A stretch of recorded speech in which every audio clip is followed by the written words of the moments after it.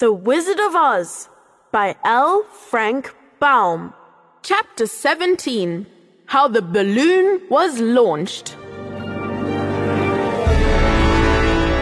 For 3 days, Dorothy heard nothing from Oz. These were sad days for the little girl, although her friends were all quite happy and contented. The Scarecrow told them there were wonderful thoughts in his head, but he would not say what they were because he knew no one could understand them but himself. When the Tin Woodman walked about, he felt his heart rattling around in his breast, and he told Dorothy he had discovered it to be a kinder and more tender heart than the one he had owned when he was made of flesh. The Lion declared he was afraid of nothing on earth and would gladly face an army or a dozen of the fierce Kalidahs.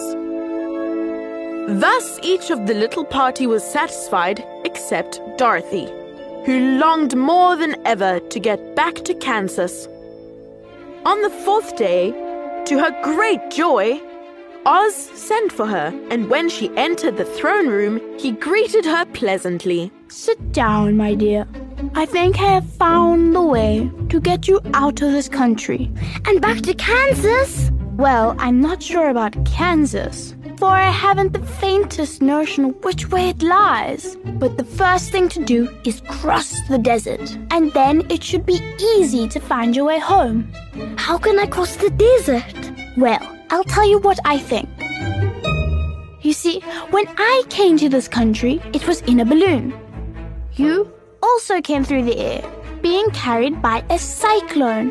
So I believe the best way to get across the desert will be through the air. Now, it is quite beyond my powers to make a cyclone, but I've been thinking the matter over, and I believe I can make a balloon. How? A balloon is made of silk, which is coated with glue to keep the gas in it.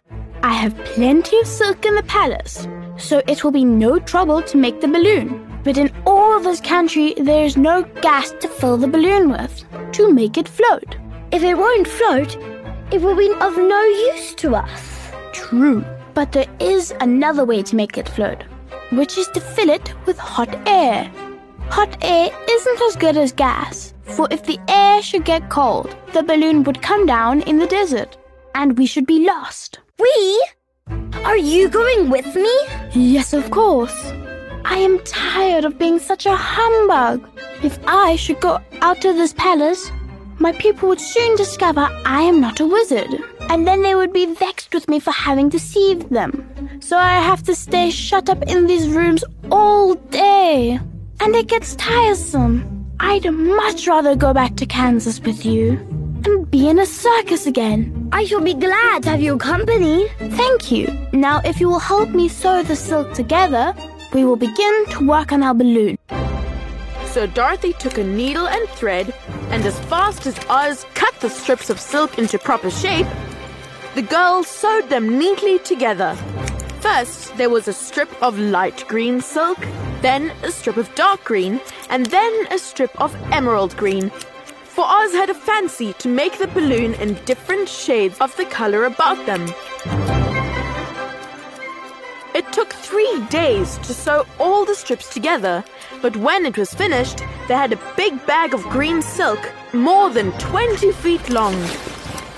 Then Oz painted it on the inside with a coat of thin glue to make it airtight, after which he announced that the balloon was ready.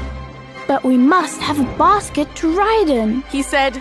So he sent the soldier with the green whiskers for a big clothes basket, which he fastened with many ropes to the bottom of the balloon. When it was all ready, Oz sent word to his people that he was going to make a visit to a great brother wizard who lived in the clouds.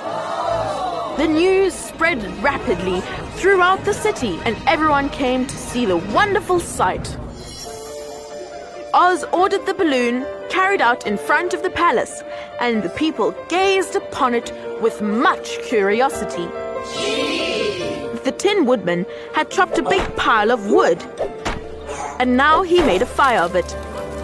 And Oz held the bottom of the balloon over the fire so that the hot air that arose from it would be caught in the silken bag. Gradually, the balloon swelled out and rose into the air, until finally the basket just touched the ground. Then Oz got into the basket and said to all the people in a loud voice, I am now going away to make a visit. While I am gone, the Scarecrow will rule over you. I command you to obey him as you would me. The balloon was by this time tugging hard at the rope that held it to the ground, for the air within it was hot, and this made it so much lighter in weight than the air that it pulled hard to rise into the sky. Come, Dorothy! Cried the wizard. Hurry up, or the balloon will fly away! I can't find Toto anywhere. Replied Dorothy, who did not wish to leave her little dog behind. Toto had run into the crowd to bark at a kitten, and Dorothy at last found him. She picked him up and ran towards the balloon. She was within a few steps of it, and Oz was holding out his hand to help her into the basket, when crack went the ropes, and the balloon rose into the air without her. Come back! I want to go too! I can't come back, my dear! Goodbye! Goodbye! Goodbye! Shouted everyone. Goodbye! And all eyes were turned upward to where the wizard was riding in the basket, rising every moment farther and farther into the sky.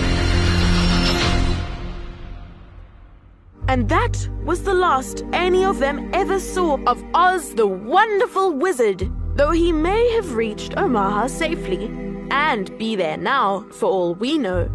But the people remembered him lovingly and said to one another, Oz was always our friend. When he was here, he built for us this beautiful Emerald City. And now he's gone. He has left the wise Scarecrow to rule over us. Still, for many days they grieved over the loss of the wonderful wizard and would not be comforted.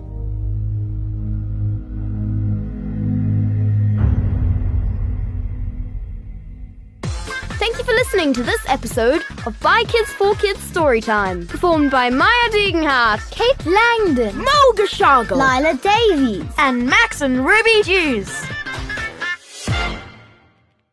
Hey guys, if you like this episode, please share it with your friends and family. It is one of the best ways to support BKFK Storytime.